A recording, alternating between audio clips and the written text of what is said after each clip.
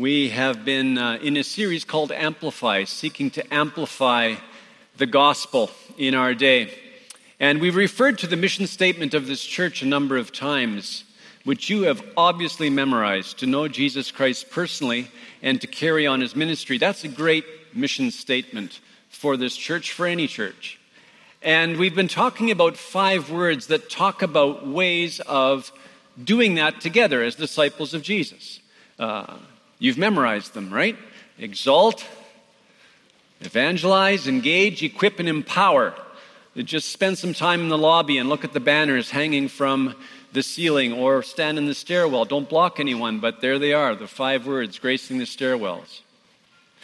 You can even pick up this little accordion here. It's at the info desk. You can look at this while you're on the SkyTrain, read the other side, come to an understanding of what this means for us as a church, what it means for you personally. So if we're going to walk in the direction of these 5 words, live out that mission statement, we need leadership, we need oversight. And here at Willingdon, we have something called eldership. How did we ever land on eldership? Well, who could answer that question for us? No one better than Pastor Herb Neufeld, who was pastor here from 1971 to 1986. So welcome here, Pastor Herb. Amen. Pastor Herb is going to share the story with us. Great to be back with you all here at Willingdon Church. It's hard to believe that in 1971, 46 years ago, it was our privilege to come and pastor this great congregation. At that time, we had about 300 people if we counted everyone. One of the things we introduced at that time was the small home Bible study fellowship group ministry. And as that ministry grew and new people came, we soon realized that we had a critical need for more leaders. At that time, our church operated with a church board called a church council, made up of the chair people of each of the various ministry committees. And when they reported, it was great to hear what was going on, but we seldom had time to seriously focus on the spiritual needs and the mandate of our Lord to win our neighbors and friends for Jesus Christ. I'd wanted to introduce the elder model to the congregation when I first came, but like most new things, it was received somewhat coolly. And I realized that Jesus is the head of the church and that sometimes our time is not his time. And as we waited on him, we discovered that faithful is he who has promised. In 1977, we decided to have a leadership retreat, and we invited our Bible study leaders, our church council, the deacons, their spouses, and we also invited Dr. Earl Rodmacher, who was the president of Conservative Western Baptist Seminary. And I asked him if he would speak to us on 2 short addresses on biblical leadership. And when he began to teach the word and emphasize that there are 2 leadership groups in the New Testament, basically, deacons, elders. He spoke to us about the ministry of deacons on Friday night. Saturday morning, he spoke to us about elders and the high calling of those who've been called to shepherd the church. He excused himself around 10 o'clock, and what happened next was nothing short of God's wonderful, miraculous presence by his Holy Spirit. In the next 2 hours, we came to an amazing consensus that we needed to realign our church leadership model to be closer to that which the New Testament describes for us.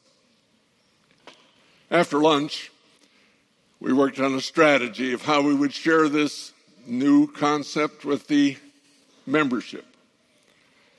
And we agreed on several things. First of all, I would preach a series of sermons entitled Rethinking the New Testament Church. Second, we said we'll work with our Bible study leaders and give them resources so that they can help discuss the sermon, and add to the questions that might arise from the people. And we were so grateful for what God began to do during those next months. In March 1978, we had probably the largest membership meeting we'd ever had. By now, we'd put together some of the proposals that we adopt an elder model where leaders are discerned according to the New Testament guidelines, and that we establish deacon committees that would be led by deacons who are discerned according to the New Testament requirements. God was gracious, and the overwhelming majority of people endorsed those recommendations. God raised up godly leaders in the days to come. And He's continued to raise up leaders since that time. And it's been amazing what God has done in this congregation as He's used His body to bring glory to Jesus Christ. Praise Him. Amen.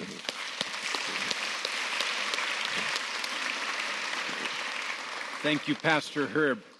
I am thankful for Pastor Herb, for his leadership, for his example. I'm thankful for his investment in young leaders, and I'm grateful that today that we get to pray for some young leaders that God is raising up here at Willingdon. I really wish I could download Pastor Herb's voice. I think there's an app for that, and I'm going to find it. But we're grateful for Pastor James Vanderveen, who has been pastor for High Voltage here. High Voltage is Willingdon's ministry to grades 6 and 7. He's going to be transitioning to a new role at Willingdon. He'll be the WSB pastor. He'll come alongside students that are studying at Willingdon School of the Bible, help them with their studies. He'll also teach and do a whole bunch of other stuff with Willingdon School of the Bible. He'll also be a resource to our preaching team. So thankful for Pastor James and the new role that he's transitioning into. So can't replace Pastor James, but we found the next best, Brody. No, Brody is awesome. And he's going to be stepping into High Voltage, providing leadership starting in August. So we're thankful for Brody Lowen, and we're thankful for Pastor James, and we just want to thank God for them and pray for them in this moment. They love Jesus, they love the Word of God, and they love the church. So Pastor Herb will pray for them, right. And I believe Elder Paul Lee. Run, Paul, you're young. And we'll pray for these young men. Father, what a great privilege it is to stand here today in your presence and to recognize your amazing grace in our lives. Not only have you called us to be children of our Lord and Savior, but you've also called us to serve and to bear fruit for your glory. And you've promised that whatever we ask in your name, you will do it. So I pray, Father, for our brother James and for our brother Brody. May they know the filling of your Holy Spirit, the gifting that they'll need. And Lord, as they abide in you and your word abides in them, may they rejoice as they share together in bringing glory to your name and helping people grow and come to maturity in Christ and others coming to receive you as their Savior. In Jesus' name, amen. Yes, Father, we thank you.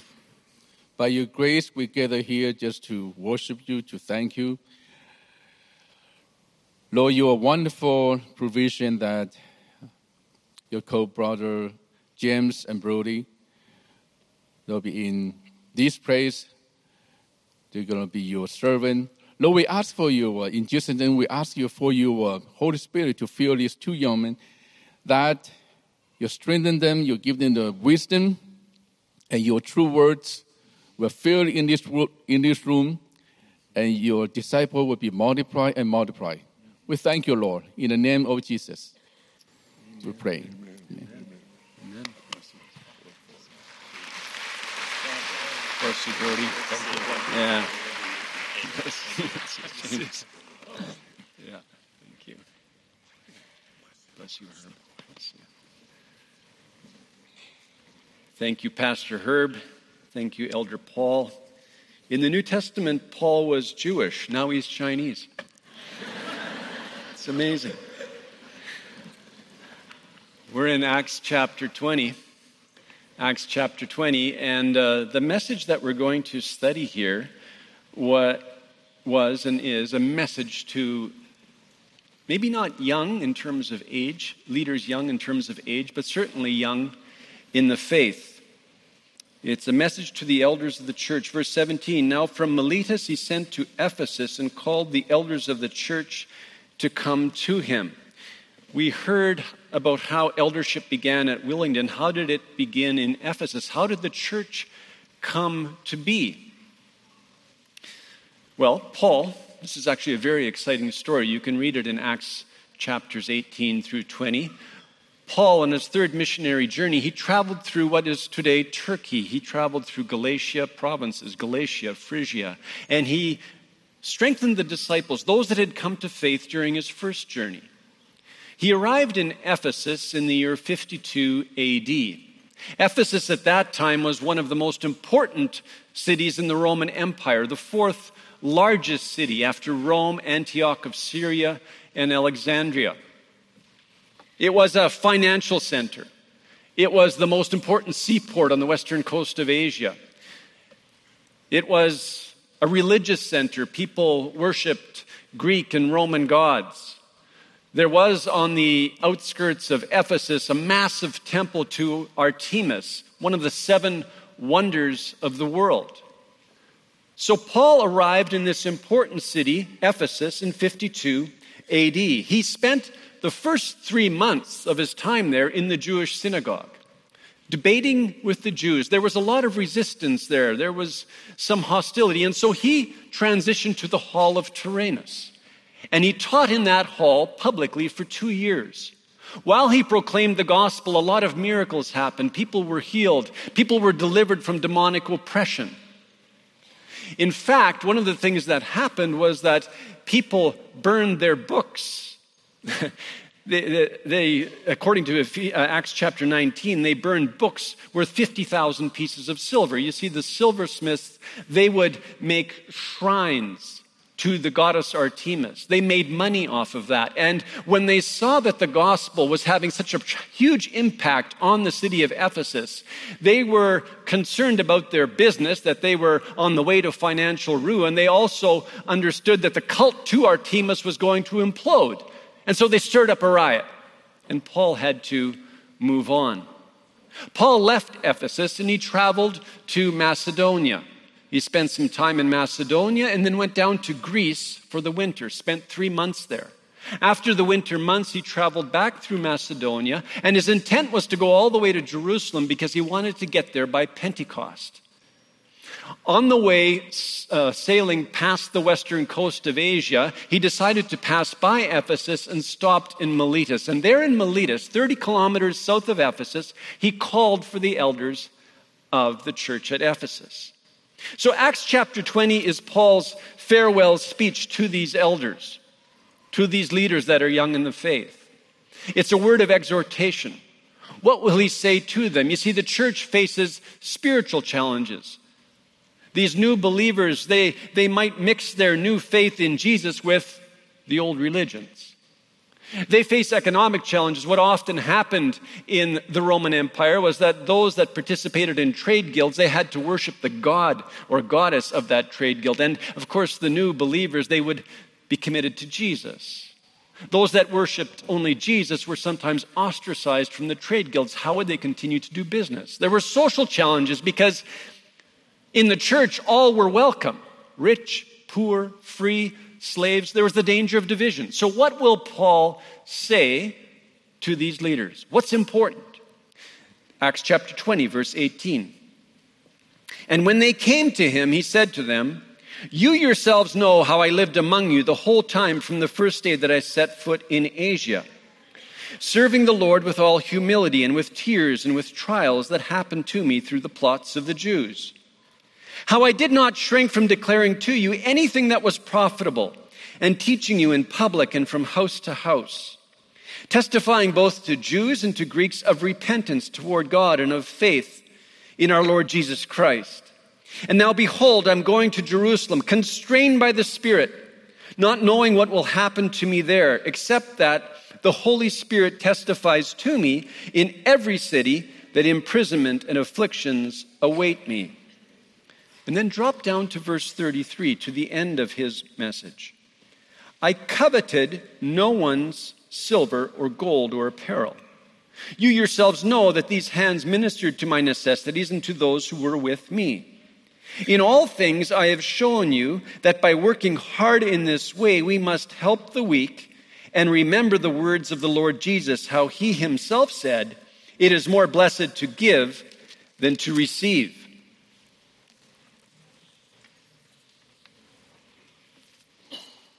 It's interesting that at the beginning of the speech and at the end, Paul focuses on character. What is to characterize the elders? He says in verse 18, you yourselves know how I lived among you. Paul is known by them. He lived among them. He encourages them to follow his example. William J. Larkin, he comments on this text and he writes, the character and manner of ministry is as important as the message. The character and manner of ministry is as important as the message. Paul, he not only proclaimed the gospel, he lived it among the Ephesian believers. What would the elders at Ephesus have seen in Paul? He writes in verse 19, serving the Lord with all humility and with tears and with trials. So Paul, when he talks about who he is, his identity, his calling, he talks about being a servant of Jesus. He describes himself as a slave, as a bondservant of Jesus. That's his primary allegiance. He says in verse 22 that he is going to Jerusalem constrained by the Spirit, not knowing what will happen to him there. Constrained, it means bound by, taken captive by. So Paul, he walks in submission to Jesus, and he's led by the Holy Spirit, constrained by the Holy Spirit. He walks a walk of faith. He doesn't know what lies ahead, but he trusts Jesus. And then he says, serving the Lord with all humility. Jesus, of course, is the one who is gentle and lowly in heart. Jesus, in Matthew chapter 11, he invites people to come to him. He's our example of humility. A person that is humble serves others without caring whether he or she is noticed or not. Whatever God has given them, they pass on to others for the good of others. Paul had poured himself out for the Ephesians. He had served with tears, so his involvement is intensely personal. He was known by them. He had a tender heart.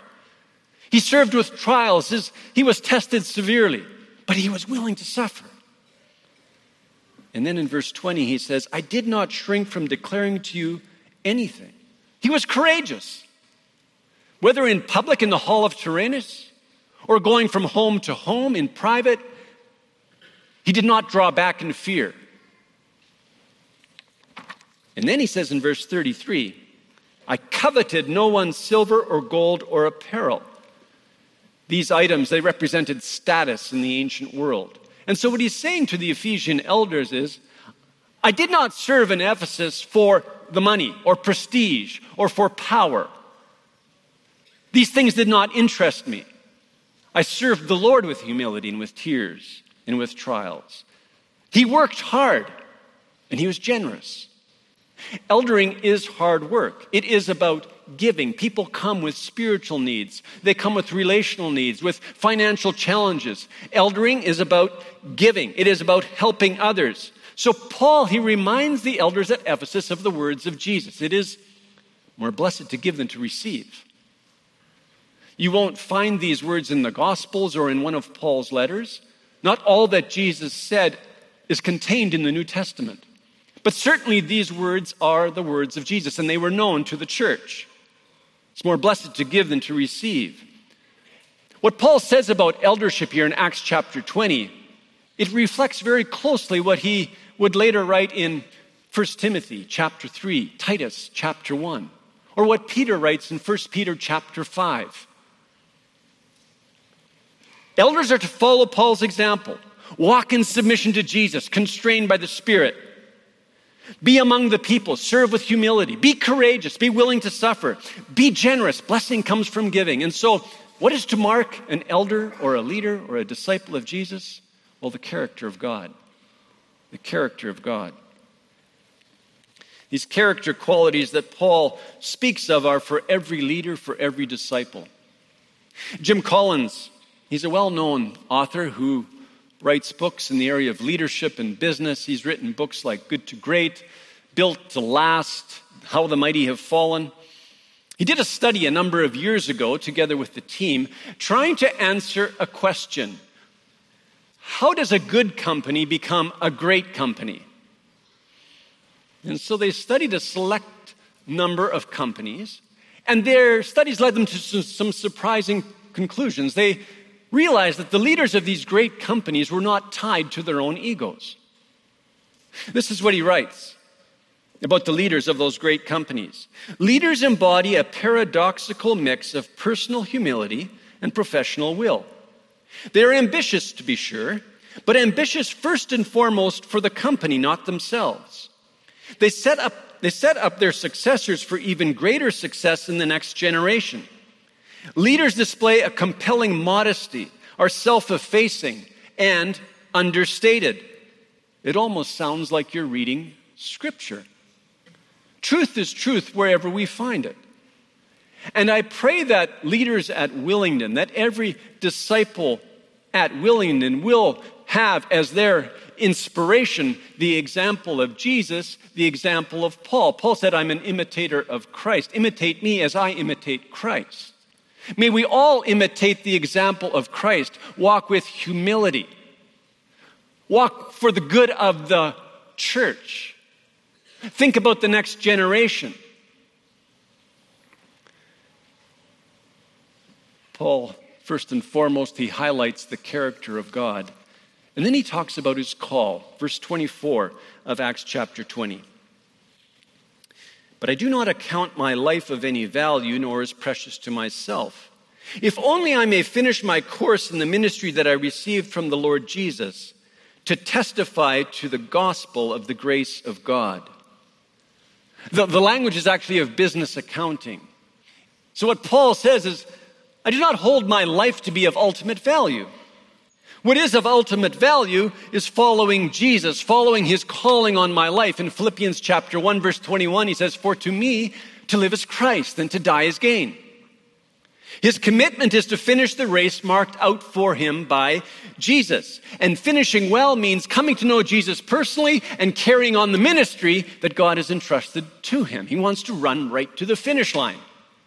This is what he writes to Timothy. Timothy became the pastor of the church in Ephesus about a decade after this conversation with the Ephesian elders in Acts 20. 2 Timothy chapter 4, verse 7. I have fought the good fight, I have finished the race, I have kept the faith. Henceforth there is laid up for me the crown of righteousness, which the Lord, the righteous judge, will award to me on that day. And not only to me, but also to all who have loved his appearing. So Paul, he lives with a sense of purpose, with a sense of calling. And his word to the Ephesian leaders through his example is, be marked by the call of God. The best thing that the elders can do for this church, the best thing that the elders and pastors can do for Willingdon Church is to live with a sense of calling. A love for Jesus, for his church, for the growth of the kingdom. Aren't you inspired by people that live with a sense of calling? I remember meeting a woman at the foot of the base of the Himalayas. And she had been there for 25 years. This woman, she suffered from a chronic illness. She spent most of her adult life bedridden. Most mission boards would not have sent her on an assignment. But she felt called by God to that region to learn Tibetan dialects, to prepare grammars, so that translators would come after her and translate the scriptures into those Tibetan dialects. I met her after she had been working on these Tibetan dialects for 25 years, and she says, I believe I've finished my work. I can now pass it on to the next generation of translators. Full of passion. Aren't you inspired by people that are called by God? Parents, the best thing that you can give to your children is your sense of calling in life, your love for Jesus, your love for the church, your love for the things of the kingdom. There's a member of our church who is the district manager for BC Emergency Health Services. And so he is the superintendent serving over all of the paramedics in Vancouver and Richmond. Paramedics often feel overworked. They experience a lot of stress. In fact, right now, the PTSD rate, the post-traumatic stress disorder rate, among paramedics in Vancouver, Richmond, is the same as that of soldiers in Afghanistan. A lot of stress. With the opioid crisis, things are going crazy. So who walks alongside paramedics in Metro Vancouver? And so a member of our church is praying for them. He offers premarital counseling. He actually married a couple just the other day, a few weeks ago. But he feels called to serve in that way in our city, in our day. You can be at the foot of the Himalayas or you can be in Metro Vancouver. The question is, what is God calling you to? And certainly at the core of that calling is to know Jesus personally. But it's also to love the church. And wherever we are, no matter what our role in life, is to live for the kingdom, to allow God to use us. Young leaders, have you heard God's calling on your life? Are you filled with passion? Do you live with hope? Do you never have an understanding of what God has for you, how He has gifted you, how He wants to use you? Our world needs young leaders called by God. Then Paul writes, he's not finished. Verse 25. And now, behold, I know that none of you among whom I have gone about proclaiming the kingdom will see my face again. Therefore I testify to you this day that I am innocent of the blood of all of you. For I did not shrink from declaring to you the whole counsel of God. That word counsel of God, it's the will of God, the plan of God, the purposes of God.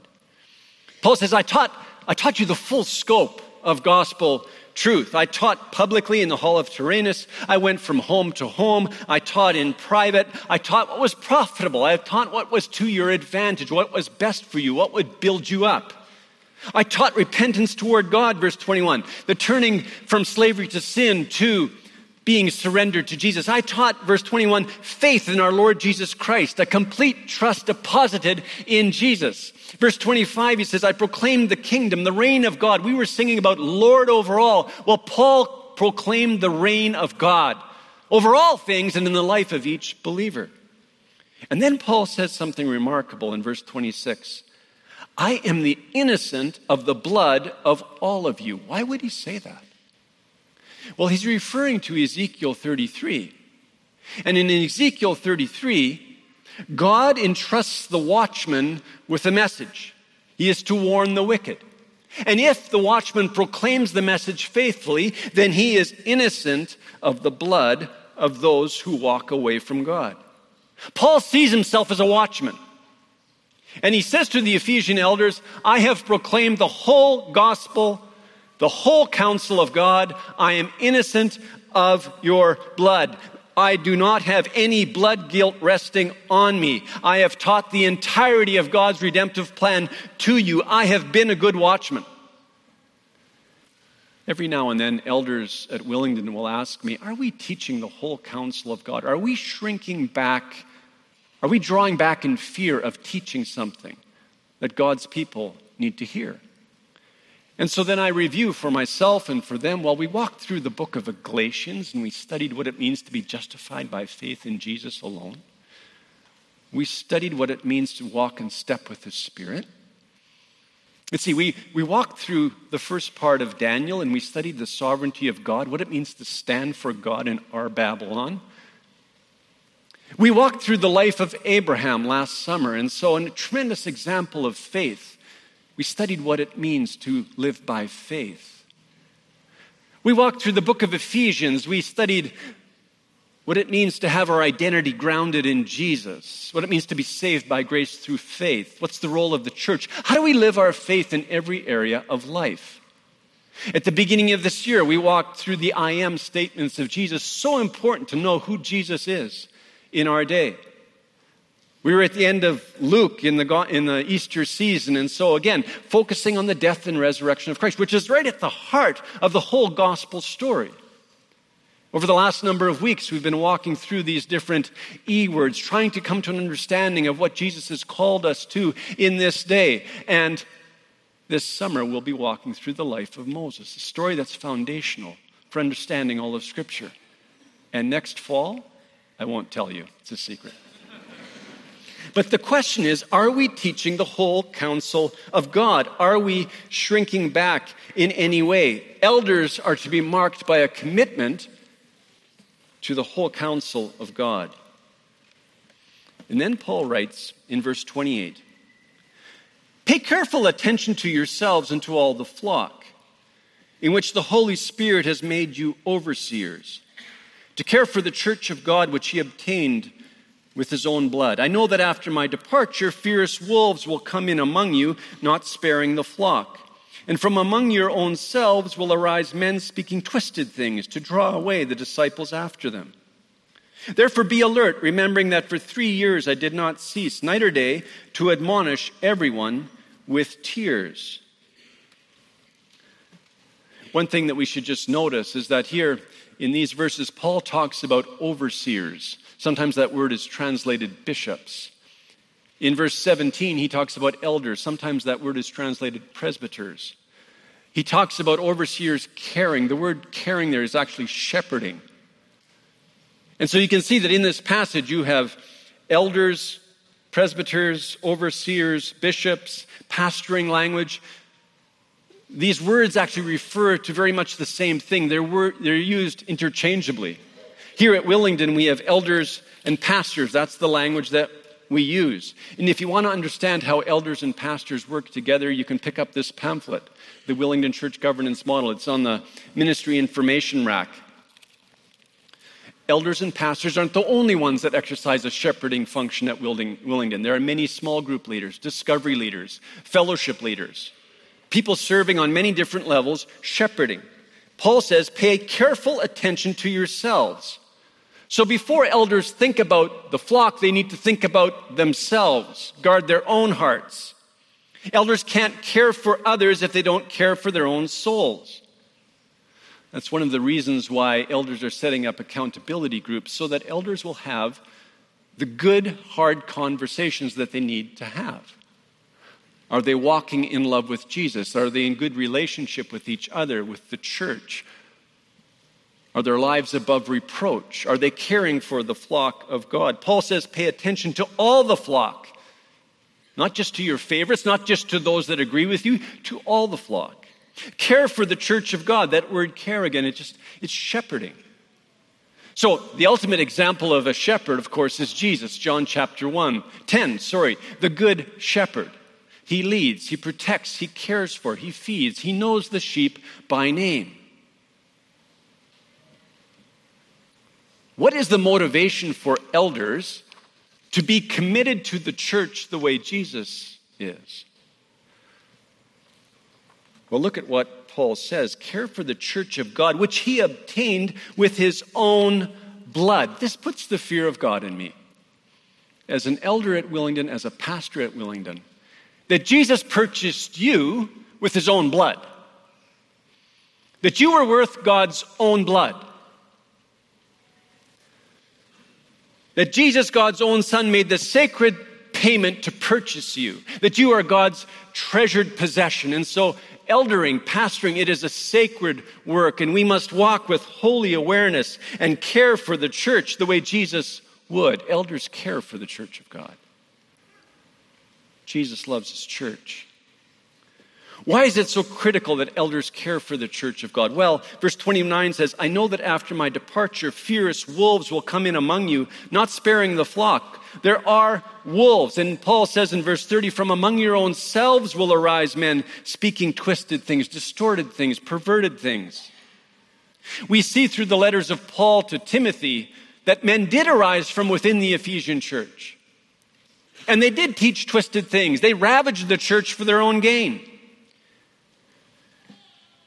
Often the problem comes from within, and that's what makes it so difficult. We're talking about fellow members. We're talking about relatives. People that come saying, hey, I've experienced a deeper work of God's grace, a deeper revelation of who God is. Often the wolf doesn't come with a fierce face. No, it's a gentle, accommodating voice. Paul says they come with the appearance of godliness. And we need to be discerning. I remember sitting with a young leader on the outskirts of Ulaanbaatar. Ulaanbaatar is the capital of Mongolia. Of course, we were sitting in a garret, it's a round tent, and eating beef dumplings and drinking warm salted milk tea. Not that appetizing to me, but much better than fermented horse milk, believe me. So there we were eating, drinking together, and he talked to me about his heart for the church that he was pastoring on the periphery of Ulaanbaatar. He talked about the wolves in Mongolian society. Of course, there are wolves, real wolves, in the forests of Mongolia, but he was more concerned about the wolves in Mongolian society. Shamanism was growing. Alcoholism was rampant. There was family dysfunction. And he was also concerned about the wolves within the church. There were pastors falling into immorality and wanting to continue to pastor. There were new doctrines that were emerging. There was a lack of trust among leaders. And he said, Ray, my life verse is Acts 20, verse 28. I want to fulfill my calling. I want to care for the church the way Jesus would. There are wolves in the Canadian forest as well. What are the wolves in Canadian society? Well, we may think of the worship of self. We may think of our addiction to a comfortable life. We may think about materialism. We may think about the entertainment industry, pornography, just to list a few. There are wolves out there, and elders need to be aware of them and care for the church. But there are also wolves that work within the church. There are some that say that, okay, the Bible, it contains the Word of God, but it's not all inspired. Jesus is a wonderful way, but he's not the only way. There are many ways. There's a lack of trust among leaders in Canada as well. And so elders need to care for the church because there are wolves. And how do we face the wolves? Well, listen to Paul again, verse 32. And now I commend you to God and to the word of his grace, which is able to build you up and to give you the inheritance among all those who are sanctified. So these are the words of one who is leaving a church that he has planted, that God by his grace has planted through him. He has taught them the whole counsel of God. He's lived out his calling before them. He's cared for this flock. And at the end of the day, he says, God's people, they're in the hands of God and the word of his grace. He commends them to God and the word of his grace. Elders, no matter where they serve, no matter where the church is located, they always commend the people of God to God himself and to the word of his grace. They acknowledge that the church can only be sustained by God himself, that Jesus is the only one that can serve as the foundation of the church. And they recognize that the word of God is able to build up the people of God and provide them with discernment, as Paul would later write in his letter to the Ephesians, so that they wouldn't be tossed to and fro by every wind of doctrine. The word reminds believers of their eternal inheritance, that they began this race by God's grace. They were drawn by the Spirit. The word of his grace reminds believers that they were saved by grace through faith in Jesus, that they run the race by grace, with eyes fixed on Jesus, empowered by the Spirit, and that they will finish the race by God's grace, not because of their own righteousness, but because God is faithful. In 2012, I was invited by the mission that I was serving with to visit a region of China where a missionary had worked 100 years ago. He started in 1912. And so missionaries had served in that region for a number of decades and then were forced to leave. And we really had very little information about the church in that region. And so I had the joy of going to make a visit. And through a friend in China. Communication was made with some of the believers in that region. When I arrived in 2012, some of the believers had gathered.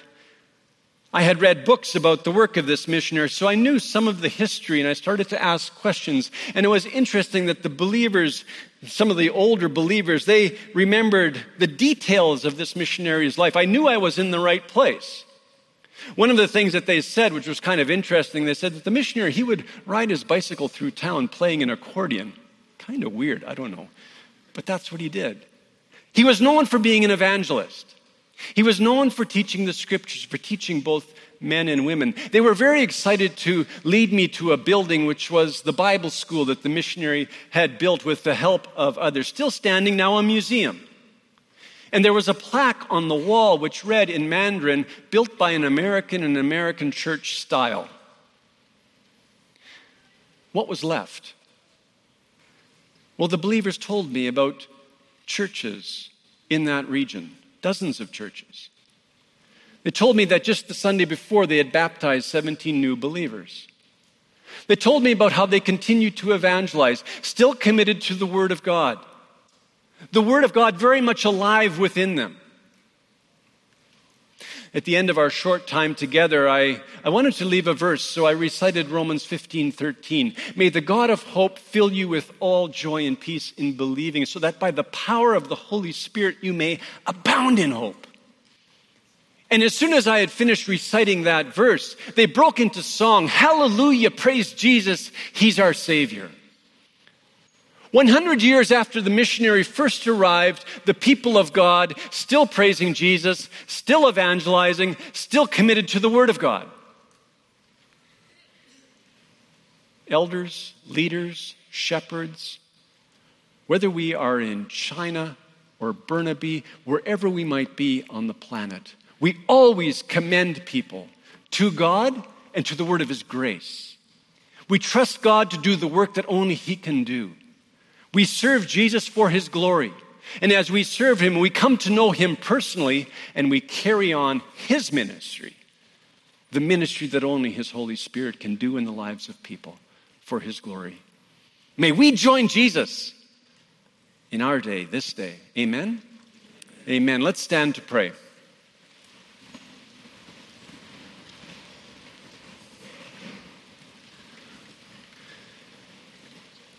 So, Father, we recognize that it is by your grace that we are here. And it is because your Holy Spirit has drawn us to yourself, Jesus, that we have come to know you. And so we pray for the leaders of this church, for the elders, for the pastors. May they reflect God's character. May they understand your calling on their lives. May they teach the whole counsel of God. May they care for this church, Jesus, the way that you would. And may they commend the church to you and to the word of your grace. And I pray, Lord, that we as disciples, every one of us, may we be transformed into your likeness. May we understand your calling on our lives. May we immerse ourselves in your word and come to an understanding. Lord, may we hunger for your word. May we care for the church. May we care for one another. May we commend each other to you and trust you to do the work that only you can do in our lives. Lord, may we live for your glory. May we not miss what you have for us in our day. Now may the grace of the Lord Jesus Christ and the love of God and the fellowship of the Holy Spirit be with us all. In Jesus' name, amen. Amen. God bless you.